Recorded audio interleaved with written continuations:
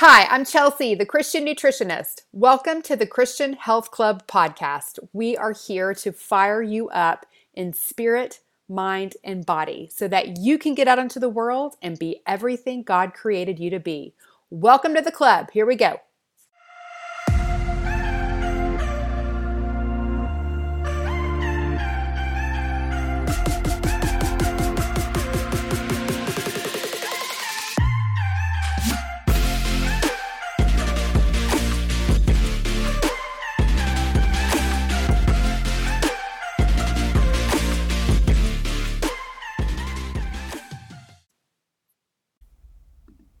Hello, my friend. Welcome back to the club. How are you today?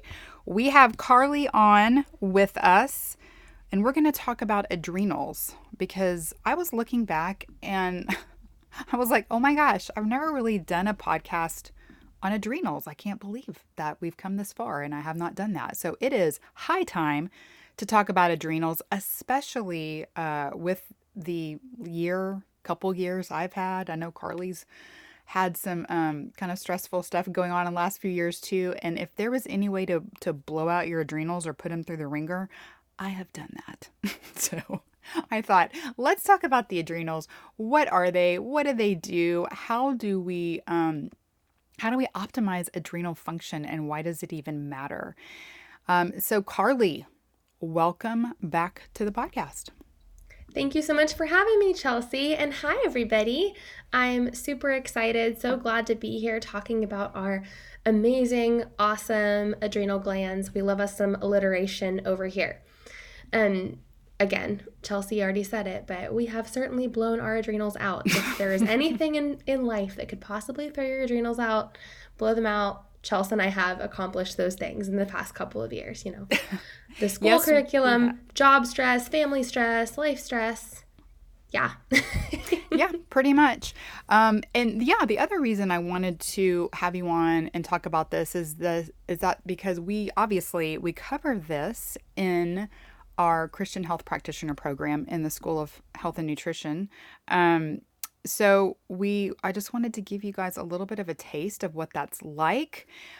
We are about to open enrollment for cohort number 2. We're so excited about that. We've had so many people asking us to open the school again for another round, and that's what we're going to do. And it's going to start in October. So enrollment opens soon, and we will tell you more about the details about that at the end of the podcast if you're interested in learning more. So with that, let's dive in. And as I like to do, I just kind of like to sit back and let it rip. So that's pretty much what we're going to do. I love that. So elegant sounding. I know, right? But it's true. Like, if you want a taste of what we're teaching in the CHP program, this is your taste, right? Like, this is your sampler. This is, maybe like 10% of the content that we share in the module about adrenals. And so we're going to just give you guys enough to not totally overwhelm you, a little bit of a taste of drinking from the fire hose. Yes. And we put this in the breath module. Mm-hmm. As so in case people don't know, we have formulated the Christian Health Practitioner program according to the Genesis prescription. It's like souped up Genesis prescription, like like big time. So, but anyway, the adrenals fall under the breath module, which our students really enjoyed. I think it surprised them how much they enjoyed this particular module. A lot of surprises in there. So anyway, the adrenals fall under that. And with that, I will let you take it away. What are our adrenal glands?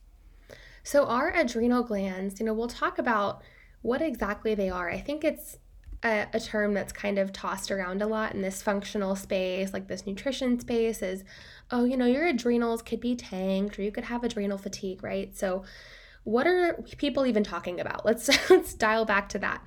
First of all, why would you care, right? So there's lots of symptoms that are related to our adrenals. So it's a really critical piece of health when we're talking about fatigue, difficulty sleeping, people being tired but wired, having salty and sweet cravings, being unable to tolerate having sunlight in their eyes, having weight gain and metabolic dysfunction, brain fog, difficulty with memory and recall, and also chronically low blood pressure. So if any of those things apply to you or somebody that you know, I'm sure that they do, you will want to stay tuned to this podcast. So let's back up to what the adrenals are. So the HPA axis is the part of our body that includes our adrenals. So it is the body's central hormonal regulatory system.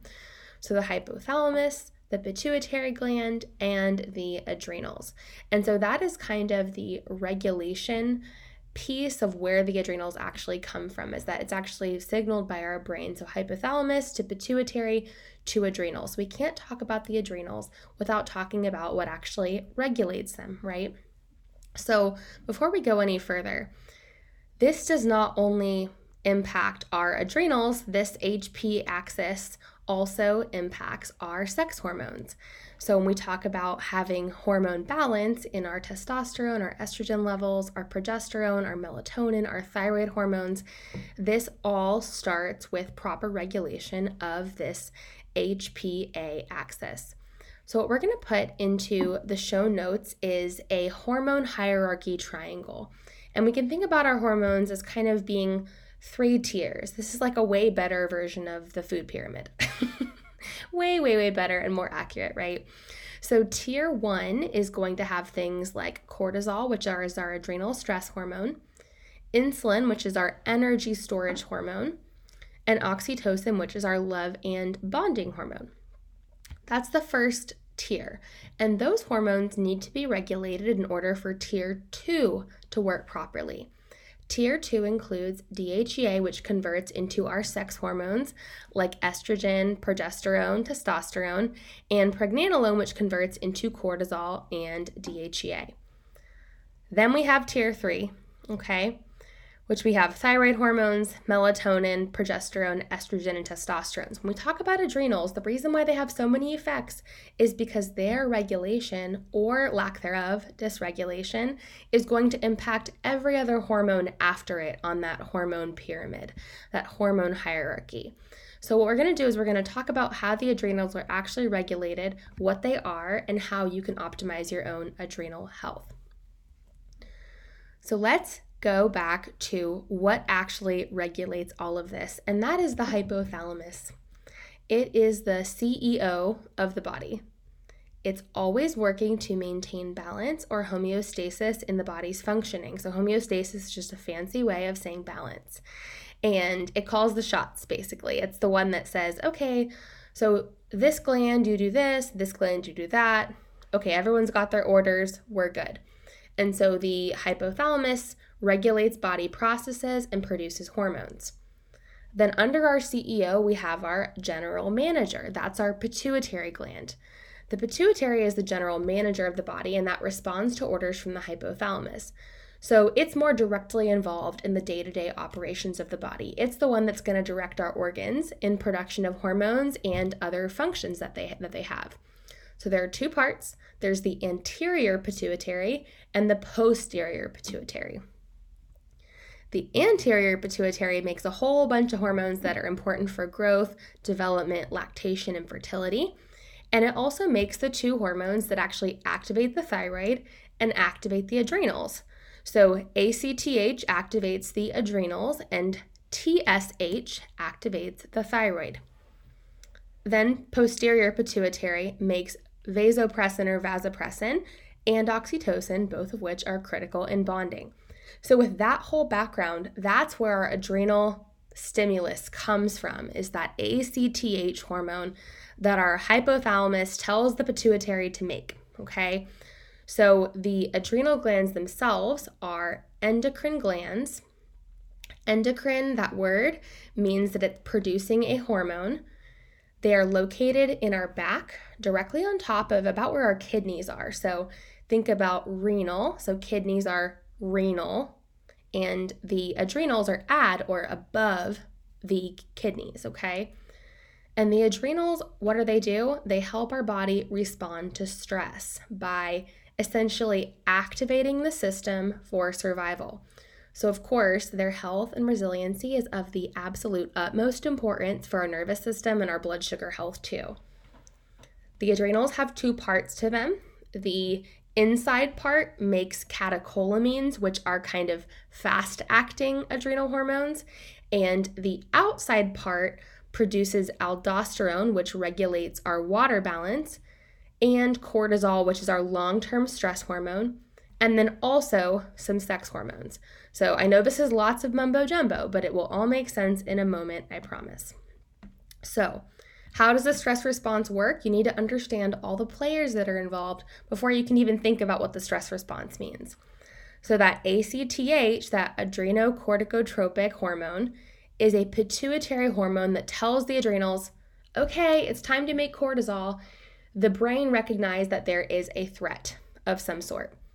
So the first thing that happens is while the cortisol signal is being received to the adrenals, the other part of the adrenals reacts quickly and makes epinephrine and norepinephrine. They're called catecholamines.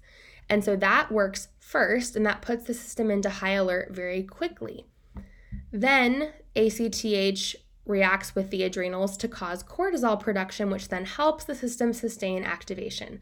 So catecholamines are like an immediate quick hit of energy, and cortisol maintains the stress response for as long as necessary, sometimes too long. So thinking about our catecholamines, we have epinephrine. That is what we know of commonly as adrenaline, like all the adrenaline junkies know, right? It's a hormone produced by the adrenals after the nervous system senses stress, whether it's internal or external. And it prepares that fight or flight response, that sympathetic nervous system activation, where your whole body feels essentially on edge. So your pulse rate increases, your breathing gets quicker, you're sweating, you're activated and wanting to run, feeling anxious. The other catecholamine is norepinephrine. That actually increases the blood pressure by constricting blood vessels. An increased blood pressure would allow you to run and get away faster from, let's say, a tiger or a bear. Or a dog. So like, yes. This is what I'm like when Or I'm walking and I hear a dog like, rah, rah, rah, rah, like this is what I'm feeling like coursing through my body, right? Right. Like, this is your immediate like, oh, whoa, I don't feel so hot. Or you get on the phone and you hear bad news. You immediately feel this coursing adrenaline through your veins. That's what the catecholamines do. So catecholamines are basically like, they're essentially not very helpful to long-term health. They're kind of a quick flare. So think of them like kindling on a fire. You know, they're helpful for the moment, but they're not going to keep the fire burning. They're not going to sustain it necessarily. And so, you know, in today's day and age, we don't have lots of quick adrenaline hits. We have lots of long-term, sustained, chronic stress levels that really just exceed what our bodies are naturally able to cope with. So our catecholamines were meant to be that first thing because cortisol takes a little while to make. Cortisol's got to cook for a second. The catecholamines are supposed to help us survive until the cortisol can kick in. And they are still doing their job, but oftentimes cortisol production can get a little out of hand. So cortisol is the steroid hormone. Remember, that's released from the outside part of the adrenals where the catecholamines are from the inside part. So cortisol is a separate part of the adrenals, so it takes longer. It's a steroid hormone that's released when stress levels are high or blood sugar levels are too low because the body goes, uh-oh, we need some sugar. I'm going to raise your activation so you can go find some sugar. It's released more slowly over a period of minutes versus a few seconds in the case of catecholamines. And it helps us to sustain activation in the face of more prolonged stressors by increasing the fuel available to the heart and the skeletal muscles. So it is putting us into a catabolic state. What does it do? It actually stimulates the breakdown of body fat. It breaks down stored sugar or glycogen in the liver, and it actually stimulates gluconeogenesis, which is production of sugar from dietary protein. So because cortisol is a survival hormone, it is trying to help us with survival by activating us to get more fuel, essentially, which I think is fascinating. And again, this is not always helpful. You don't always want to be in a catabolic state. In many ways, we want to be in an anabolic state. We want to be able to build muscle and to heal and repair. And if you're constantly in cortisol mode, you are never going to get that good anabolic support. So cortisol basically has a rhythm throughout the day. It should be highest about 30 minutes after we wake up and drop throughout the day. This is called the cortisol awakening response, or you can call it a CAR, first part of my name. And what it does is it helps us to mobilize and get our day started. And just like I said before, cortisol is not always a bad thing. I mean, if I'm being chased by a tiger or a bear or a dog, I want cortisol in my veins because I want to be able to escape it. But we don't want cortisol that is chronically high or cortisol that is chronically low. So when cortisol is too low, it can cause fatigue. It can impair our healing response. It will just make us feel very unwell. Our blood pressure can be low. We also don't want it to be too high because that can cause blood sugar dysregulation because your body's freeing up so much glycogen. Metabolic syndrome and abdominal weight gain is also very common with cortisol. And I see this often when somebody is super stressed and they may be over exercising or just doing too much in that department, under eating. They will actually gain weight in their belly, specifically more towards the upper belly or even a little bit lower. And that is a cortisol stress tire, essentially. Got me one of those right now. I know. Yep. I know. It's always when you least expect it. You're like, oh, good. I know that I'm stressed because I have a little extra belly fat. And the ironic thing is the way that the culture tells us to get rid of these things is to just diet and exercise harder. When if you are overly high cortisol, it's just going to make that worse. Yep, that's exactly right. And I want to go back real quick to what you were saying about the CAR, the cortisol awakening response. Like we need cortisol. You want to wake up and have some energy, you got to have cortisol in the morning. That's got to be working. And that's one thing I love about the Dutch test is that they have that cortisol awakening response, the CAR option where you can have that tested. So I do love their test for that. And I recommend clients, if they're going to go for it and pay the big bucks to get the Dutch test, I'm like, I know it's more, but I would add on the CAR. So I agree. Yeah, right? I mean, it's worth it. Oh, yeah, for sure. Because think about all the people that can barely speak until they drink their coffee in the morning. Like, it's all about balance. You don't want to be too high cortisol in the morning. You're going to be like bouncing off the walls and so agitated and anxious. But if you're too low cortisol, you're going to feel like Eeyore in the morning. And that's just not good either. So it's just this very fine line of a balance. And I think, the more that you depend on caffeine in the morning, the worse your CAR gets naturally because your body's like, why am I going to make cortisol? She's already making us make it, you know? Yep.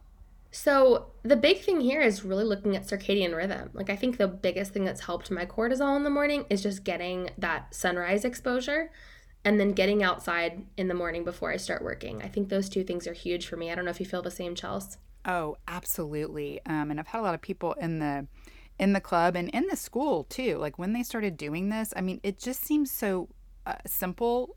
I feel like we talk about this all the time, but I feel like I have to convince people because they're like, really? Does that really work? But yeah, it really does. It really does. Just go outside. I know. And that's the way God made it. It's just He did not make our healing inaccessible. And one of the best ways you can regulate your cortisol is to step outside and get the light into your environment and, the right light. Get that into your eyes and it will really help start regulating that cortisol.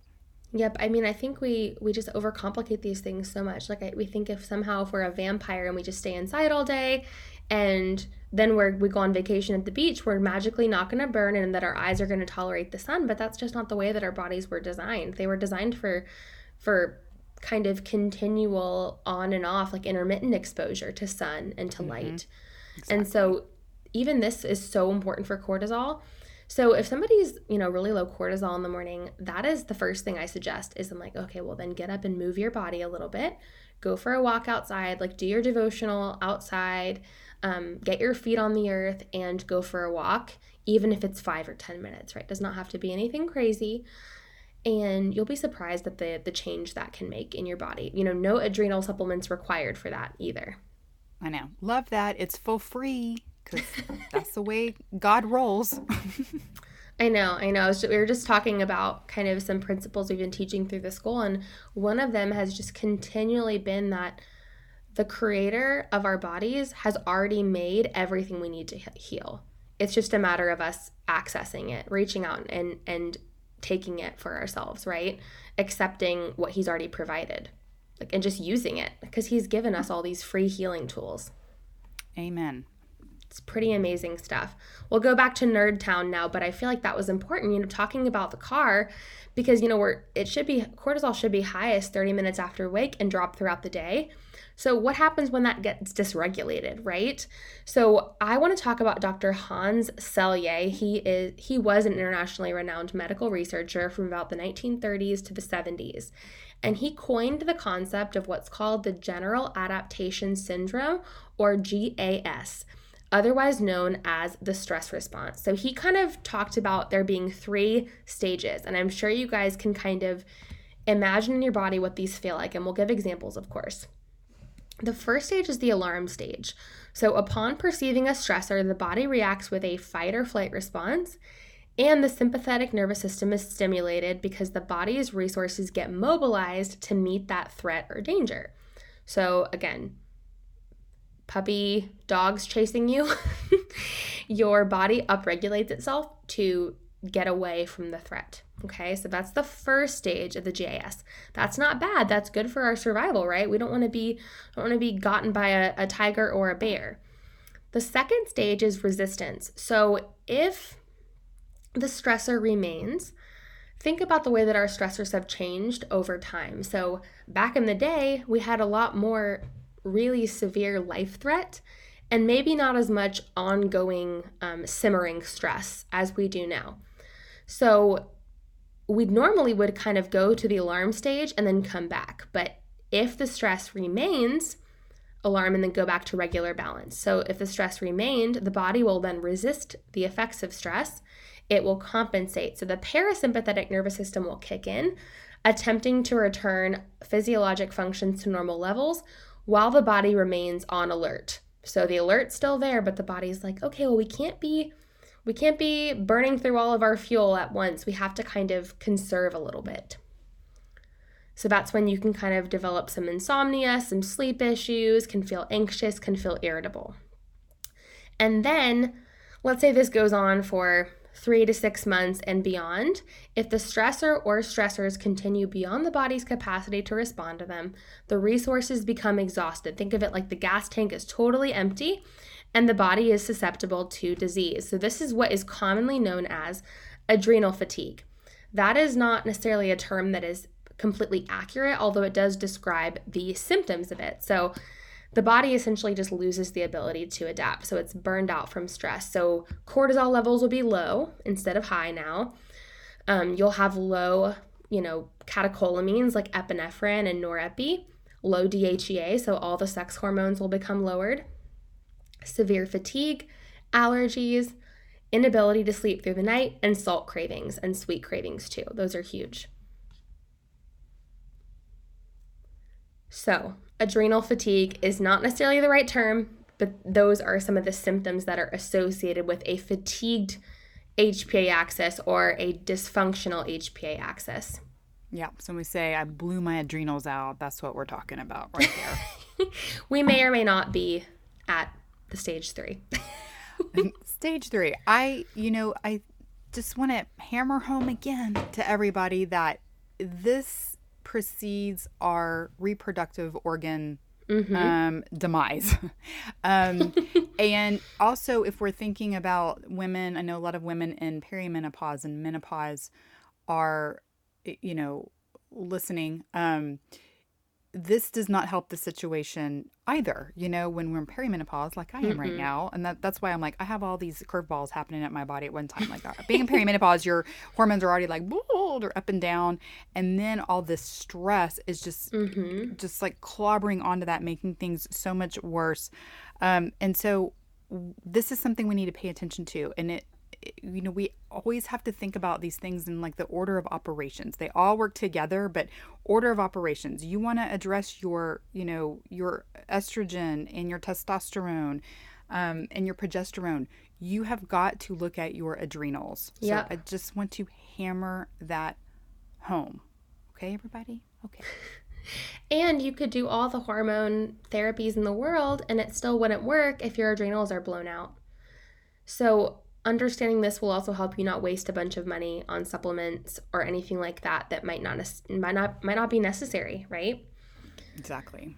So again, I'm going to go back to what Chelsea said for a moment. The perimenopause thing is that because in menopause, what's happening is that the ovaries basically decide to retire. in women at least, right? So basically, okay, so you get a signal from brain to ovaries that says, ovaries, do your thing. And the ovaries at some point are like, we've been doing this for too long. We're done, right? So the ovaries stop making estrogen and then that you stop ovulating, which means you don't make progesterone, okay?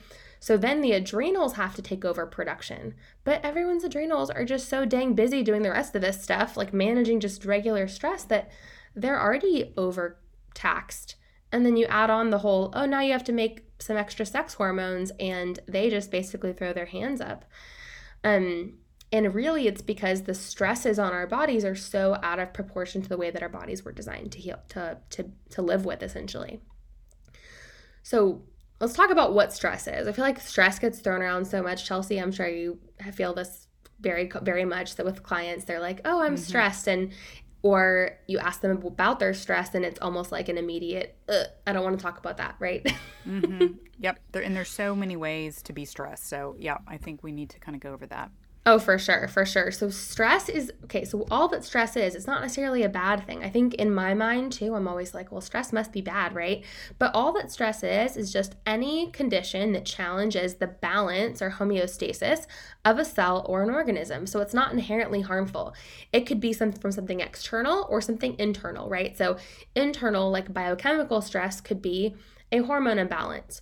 Actually, because the stress that caused the hormone imbalance might actually create the stress in the body of having the hormone imbalance, right? So the external stress is like work stress, family, relationships. Internal is biochemical, so things like your gut bacteria being out of whack or your hormones being imbalanced, right? So these things are not inherently harmful. It's how our body responds. There's also two types of stress that we can think about when we talk about external stressors. There's eustress, that's positive stress, or hormetic stress. All that is, those are things that when your body is applied, when those things are applied to our body, so things like exercising, fasting, taking supplements, things might get a little bit worse before they get better because we're trying to apply a change, a stimulus for change to our body and waiting for the body to respond.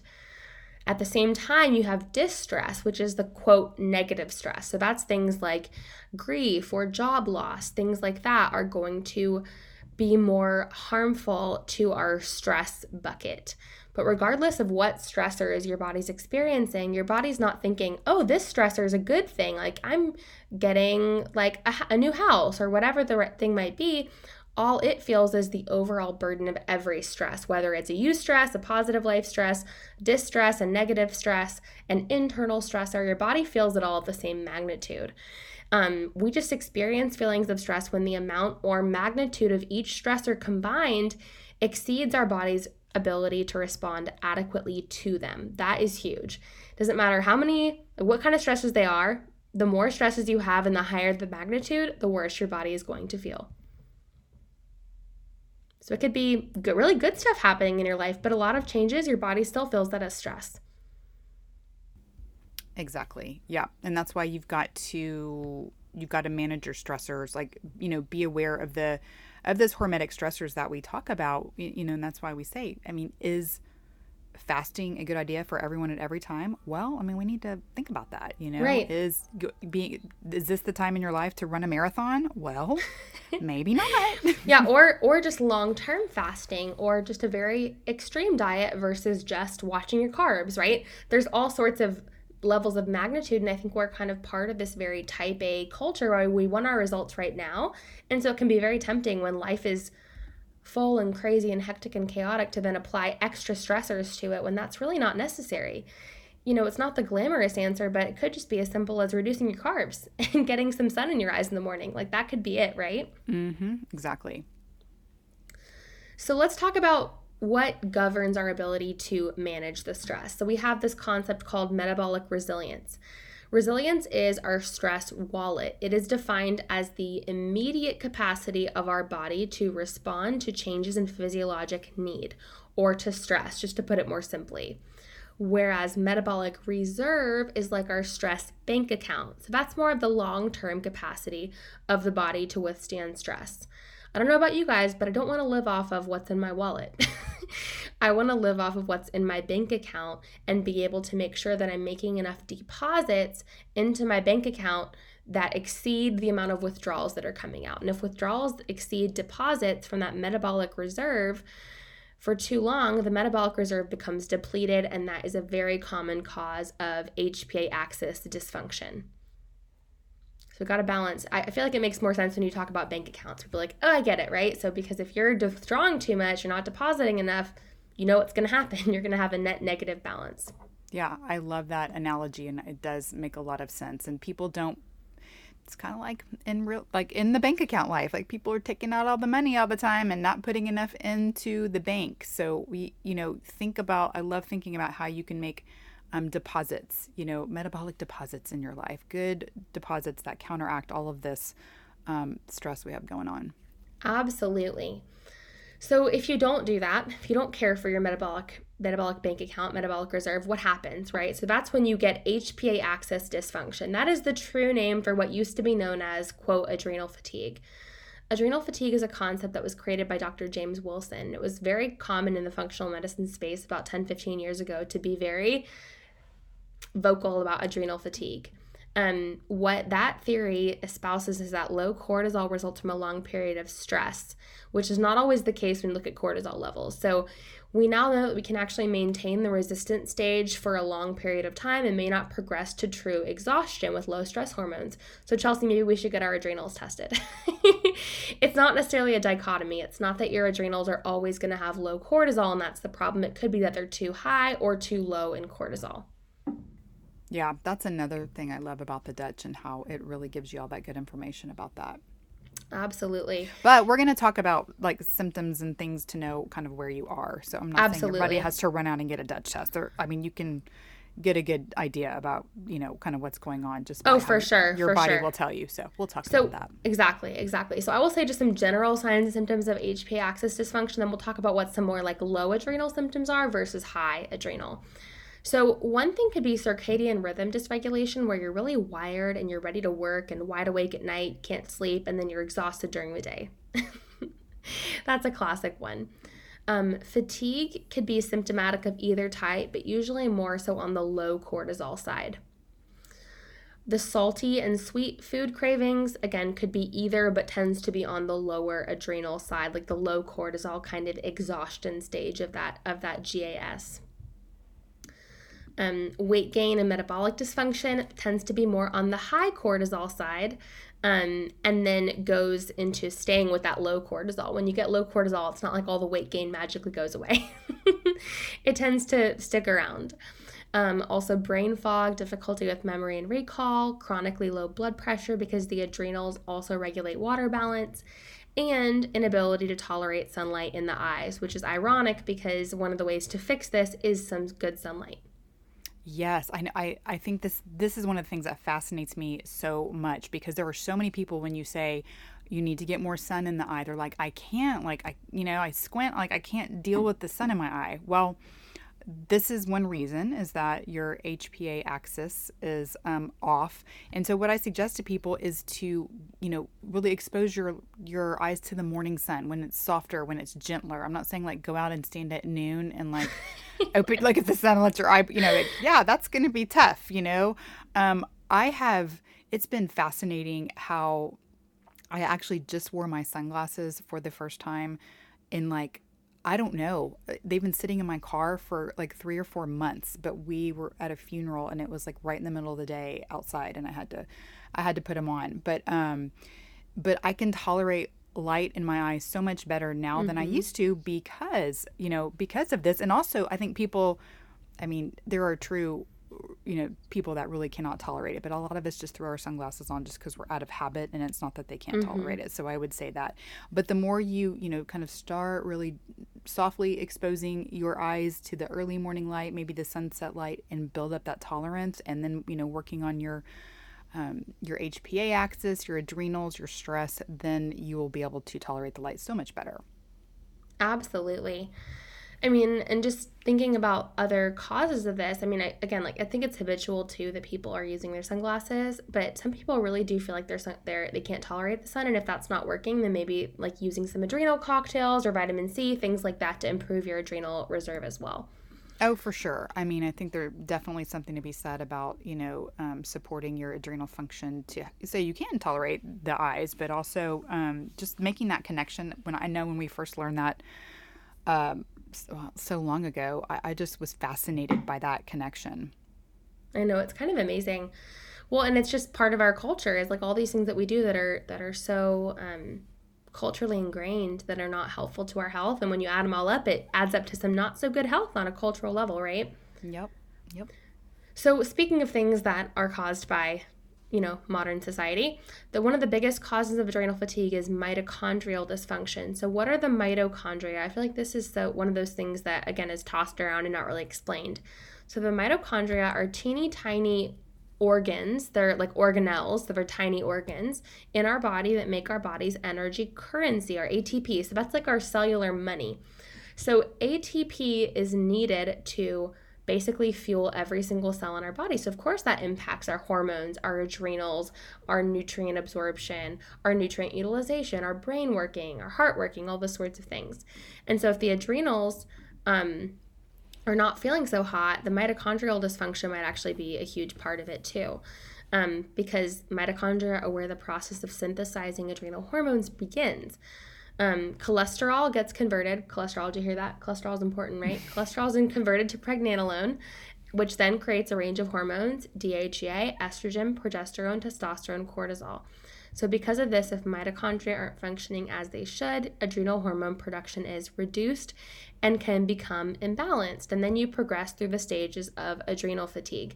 So with mitochondrial dysfunction, it is so, so, so important to understand how this impacts us. So if you have a metabolic bank account and there's not enough money to go into it, like you might just have a smaller reserve or a smaller bank account than you need to sustain the stressors that you have in your life. So it's a matter of kind of welling up that bank account, really just shoring it up as much as possible so that you have enough money in that metabolic bank account to withstand the stresses of your life. Yeah. I love to talk about the mitochondria. Um because again, like if we think about our cells, we think about our organs. If the cells in your organs don't have the energy to go, that organ ain't gonna work, or the gland. So with your adrenal glands, if your mitochondria are not working in there, it cannot crank out the hormones. It can't do what it's supposed to do. So this is one of those very overlooked um, problems. And so, Mm-hmm. we talk about that here all the time. Like, how do we help our mitochondria? What do our mitochondria need to make energy, to make ATP? Mm-hmm. They need electrons. Electrons. And so where can we get electrons? I feel like I sound like a broken record because I talk about this all the time, I but think you just sound like a saleswoman for electrons. I know. I think it's great. I totally sound like a saleswoman for electrons, but They're free, so they, amen. no Exactly. affiliate. That's right. That's right. I can't get an affiliate link This is not because an they're ad. free. They're free when you go outside and get sun exposure on your skin. When you ground, you get electrons that help your mitochondria perk up to make energy.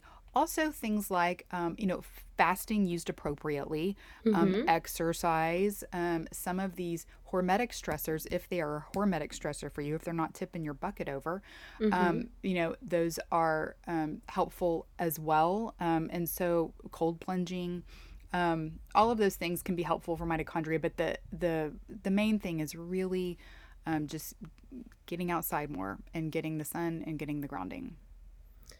Absolutely. If only electrons were a supplement, everyone would buy it. Unfortunately, it's not. That would be great. That'll be But you don't great. have to But buy it. It's free. no, I think it's great that it's not a supplement, but I think people want like a magic supplement answer, and it's just not the case, right? So if we're going to talk about how do we fix this, let's start there. I mean, I'm going to talk to you guys about how to reduce perceived stress and like mineral interventions and things like that, but start there and see what happens. I mean, what do you have to lose? Exactly. And also, while we're talking about, getting outside and such, you know, with cortisol and your car and all of these things, just making sure that that sun input is going to be so important in the morning, but also at night. We don't want to expose ourselves to blue light at night because what does that tell our body to do? It tells our body to Wake make up. cortisol. It's like you're looking at screens is like being outside at noon. But so much more horribly because the blue light from the screens is like straight up blue light. And so it is telling your body like, oh, it's noon. So crank out more cortisol because we have to stay awake for many Right. more hours and then you can't go to sleep. And so that's another thing that really dysregulates your cortisol, puts a lot of pressure on your adrenals, sends all these mixed signals to your hypothalamus and pituitary. And so then we're just hot messville. So like the very first thing to do is to really honor your circadian rhythm. Get your mitochondria working, get outside, get your sun, get your grounding, and start there. Absolutely. Get your mitochondria right, yo. Yep. So, okay, so thinking about that is the basis. We have to think about adrenals like that. We can also fix this issue by reducing perceived stress. And so I'm just going to give you guys a big list of stressors on the body and think of a couple things that might apply to you. Chronically low or high blood sugar or blood sugar spiking after meals. That includes excess carb load or insulin spikes, a high toxic burden. Let's say you're like using Glade plugins or got exposed to mold, having sleep deprivation or poor quality sleep, excess fasting or excess eating, right? We have to have that in balance. Work or school tend to be triggers of chronic stress, stressful or traumatic events, whether past or present, past ones, because those things can still affect us if they have never been processed. Marriage, relationship stress, family obligations, exercising too much or too little, living in this busy go, go, go culture with no or little mental rest, not taking a Sabbath, not having leisure time, and most importantly, not having quiet time with the Lord. That's really important. And if you want to think about pouring from an empty cup and our adrenals as being a reflection of our cup status, right? What's the best way we can fill up our cup? It's to go to our source, because we can get the water that comes from Jesus. We'll never thirst again, right? So if we can go back to our source and get filled up by him, that is the spiritual equivalent of the adrenal refilling. I love that. I would also add to this doing your mind management work because when we talk about stress, we talk about perceived stress. Like even if you're sitting around and worrying about a situation that hasn't even happened, which we do all the time. Who are you talking about, Chelsea? When we do that, our body reacts in the same way as if the situation were actually happening. That is the way that it works. And so we have to take captive those thoughts that are going to trigger this hormonal cascade in our body. And so I think that is like 50% of our stress is our mind and what we're perceiving as stress and the overwhelm we're feeling and all of these things. And so mind management, we do self-coaching Christians to help mind management, but in some way you got to manage your mind. You have got to renew your mind. You've got to be aware of the thoughts that you're having that are physically affecting you. So that's really important too. Right, and choosing life in whatever situation that you're in. I don't know, it's so interesting as Christians when someone's like, oh, you just seem so joyful. And it's like, well, it's obviously not me. That's the Holy Spirit working through me, because your circumstances could be something that aren't inherently, joy producing, but if you can manage your mind and your heart and really attune yourself to the Father, it's amazing what you can accomplish in terms of reducing that perceived stress load, even if the circumstances of your life don't change. Exactly. Yep. It's all the way that we think about it. I mean, Mm-hmm. we can, yep, we can look at it through our God goals, GODGGLES, or just our worldly, our worldly lens, and the way that you're looking at it is going to affect. That's why, God is in the Bible tells us over and over, like, be careful, like watch our minds, watch our thoughts, Mm-hmm. watch our tongues, watch our mouths, watch our heart. Like all of these things work together and produce, these physical manifestations of the way that we're thinking and feeling. So super important. It is. It absolutely is. So let's talk about some other ways we can make deposits to build that metabolic reserve. So, of course, circadian rhythm. So, getting some sun in our eyes in the morning, getting out, before 10 a.m. is what I try to do. And then again later in the day, sleep. Getting 8 to 9 hours a night of sleep is optimal. 7 to 8 is okay. Making time for rest and little breaks throughout the day. And then avoiding blue light devices at night. So, just kind of that natural rhythm. Then eating sufficient quantities of nutrient dense food. So we're not starving ourselves here. We're eating enough food, especially enough protein, and we're focusing on gentle movement. Okay, so walking throughout the day, using a rebounder, doing some stretches, prayer walks, those sorts of things, and letting our additional exercise be a side dish, not a main course to our movement diet. Okay. Also, mineral balancing, taking electrolytes like Element or Ultima, things like that, right? So, things that are going to build up our electrolyte store in the body, because electrolytes are going to help us to have better mitochondrial function and really allow that electrical charge of the cells to work properly for giving electrons. Vitamin C and adrenal cocktails. It's not a real cocktail. It's a mocktail.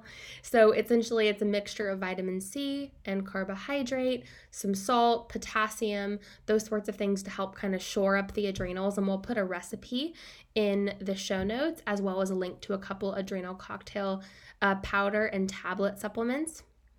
There's also adrenal recovery from Organic Olivia or HP Adapt from Integrative Therapeutics. Those are two great adrenal support herbals. And then if you need something that makes you sleepy at night, something like a phosphatidylserine or a cortisol manager in the evening can be supportive as well. For overall nutrient support, some good beef liver, nature's multivitamin. And then if you really need a hard hitter, I like a glandular product. So something with adrenal cortex actually in it. The cortex, remember, is the part that makes cortisol. So this will allow you to really rebuild the adrenals. One product is actually called Adrenal Rebuilder from Dr. James Wilson, and it is really potent. So if somebody's really down in the dumps with their cortisol and feeling really, really rough, that can be helpful. But again, I wouldn't do that without knowing your cortisol is low versus just thinking it's low. Yeah, those are ones I don't like to mess around with unless Mm-mm. I'm really sure. I mean, that's the thing. You don't want to go willy-nilly with, I mean, a lot of the Anything. things. Yeah, but some of the things you mentioned here, like electrolytes, pretty safe bet. I mean, in most Mm-hmm. cases, maybe some vitamin C, some, liver. Yep. But you do want to be careful. Because sometimes those symptoms can look alike, whether you have low Mm-hmm. cortisol or high cortisol. So definitely seek some professional support on that, whether it's Mm-hmm. you're a nutritionist or your favorite nurse practitioner or your Christian health practitioner. We Yep, have we exactly. have we have trained all of our Christian health practitioners to know how to handle this kind of situation. Mm-hmm. So that's pretty awesome. It is awesome. But speaking, just before we go back into that, I do love the phosphatidylserine. Mm-hmm. Especially, it's so nourishing for the hypothalamus pituitary. It's just like nourishment food, just to really help It's that like, yeah, HBA. It's like butter on a nice slice of homemade bread or sourdough. Ooh, that's a great It's just visual. I love buttering it that. all up. Yep, that's exactly what it's like. So you can take that at night, and that helps just kind of relax your brain, and you just go to sleep, and then it's just like smothering butter all over your hypothalamus and your pituitary. I mean, I like smothering butter on pretty much anything, so let's just do Yeah, it. I love it. I love it. So Awesome. I would say start with vitamin C, adrenal cocktails, electrolytes, beef liver, and then if and all the lifestyle things. And then if it's still not Mm-hmm. working, some phosphorine is huge, and then consider the herbals, the cortisol manager, the glandulars, but not unless you've been looked at or talked to somebody that knows this stuff really well. Yep, I think that's great. And again, like you said, starting with the circadian stuff, which is free. Do not overlook the power of what that can do. Doing that, but also really minding your blue light exposure at night. That is that you could take all the things, like all the supplements, but if you are staring at your screen and getting that that hit of blue light for like 3 or 4 hours in the night, you're just working completely against all of those other things. Mm-hmm. So, I mean, you really have to be mindful about that. Absolutely. Could not agree more. And I love that stuff. Like the Lord made all of our healing so accessible. We have to use it and access it, like steward that gift well. Yes, ma'am, we sure do. All right, we covered a lot. That was so great. Great, helpful, useful information that people can apply today. Also, a very little peek into what we go over in the Christian Health Practitioner program. Anything else you want to say before we go? And we can tell people about if they want to, more information about joining the school and such. But is there anything else that you wanted to add before we do that? I don't think there's anything else other than if you are at all curious about the program, make sure that you join us for the calls and everything Chelsea's about to talk about, the information Zoom call and all that stuff. Honestly, teaching the school has been, I think, one of the best things Chelsea and I've ever done professionally because we've seen so much growth in our students. It's been so rewarding, and it's just been beautiful to be like have a front row seat to just having an understanding or a framework of how God created our bodies. It's just been beautiful and amazing. And I love our breath module specifically. We talk about, of course, all of the breathing things like not breathing through your mouth, sleep, all the sleep disordered breathing kind of stuff. We also talk about breath of metabolism, how our fat loss is impacted by our breathing. We talk about adrenals and thyroid, and we talk about our sex hormones, estrogen and testosterone and progesterone. We talk about a lot, as well as the nervous system too. So it's just a really great comprehensive look at breath and how the Lord created us in that way. Yeah, and speaking of that, and I've mentioned it a few podcasts ago, but I gave everybody a link to the breath Zoom call that we did in the Christian Health Club because one of our Christian health practitioners, Crystal, helped me teach the Genesis prescription this summer. And so when we got to breath, that was a favorite in the Christian Health Club, and it's a favorite in the Christian Health Practitioner program. And so if you want to go watch that video, it's kind of a great blending of showing you, kind of what we learned, but also one of our Christian health practitioners in action. And she is teaching it. I let her teach it. And she did a great job. And we kind of cover some of these things there too. So I will put the link in the show notes to watch that breath Zoom. But also join us. We're going to have an information Zoom call, a Q&A Zoom on September the 13th. It's a Wednesday evening at 6 p.m. Central.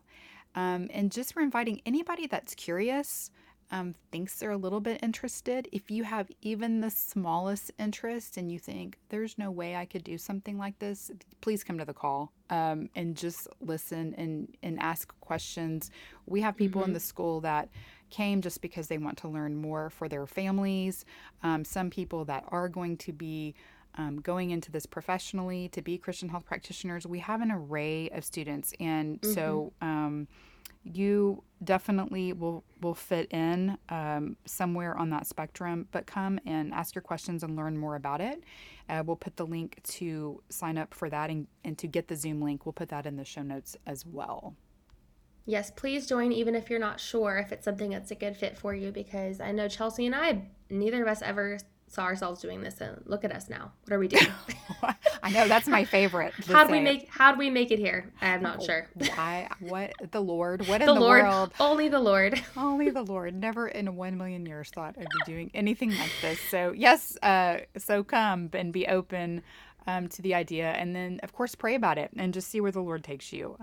But you never know unless you give it a whirl and just listen to the information. So we will see you there, and then registration opens on that day. That's early bird registration, and so you get a little bit of a price break if you sign up early, and then we will have enrollment open through the beginning of October, and class starts on October the 2nd. So very exciting. It's coming up quicker than it just feels like time is flying by. So we will be winding down our first cohort, preparing to launch them out into the world, and gearing up for cohort number 2. And we're just so excited about it, and just could not feel more blessed for the coming students that we're going to have. Okay. Anything else, Carly, before we leave? That's it. Thank you guys so much for having me. I so appreciate it. We love having you on so very much, and thank you for all of your good information, and thank you everybody for listening. Hope you have a healthy and blessed week, and I will talk to you soon.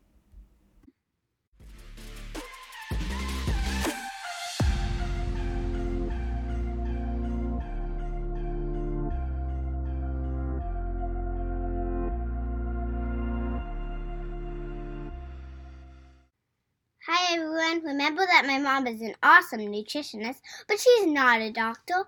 The information in this podcast is not intended to diagnose, treat, cure, or prevent disease. Always talk to your doctor before making changes to your nutrition or exercise program. Thanks for listening. Have a healthy and blessed week.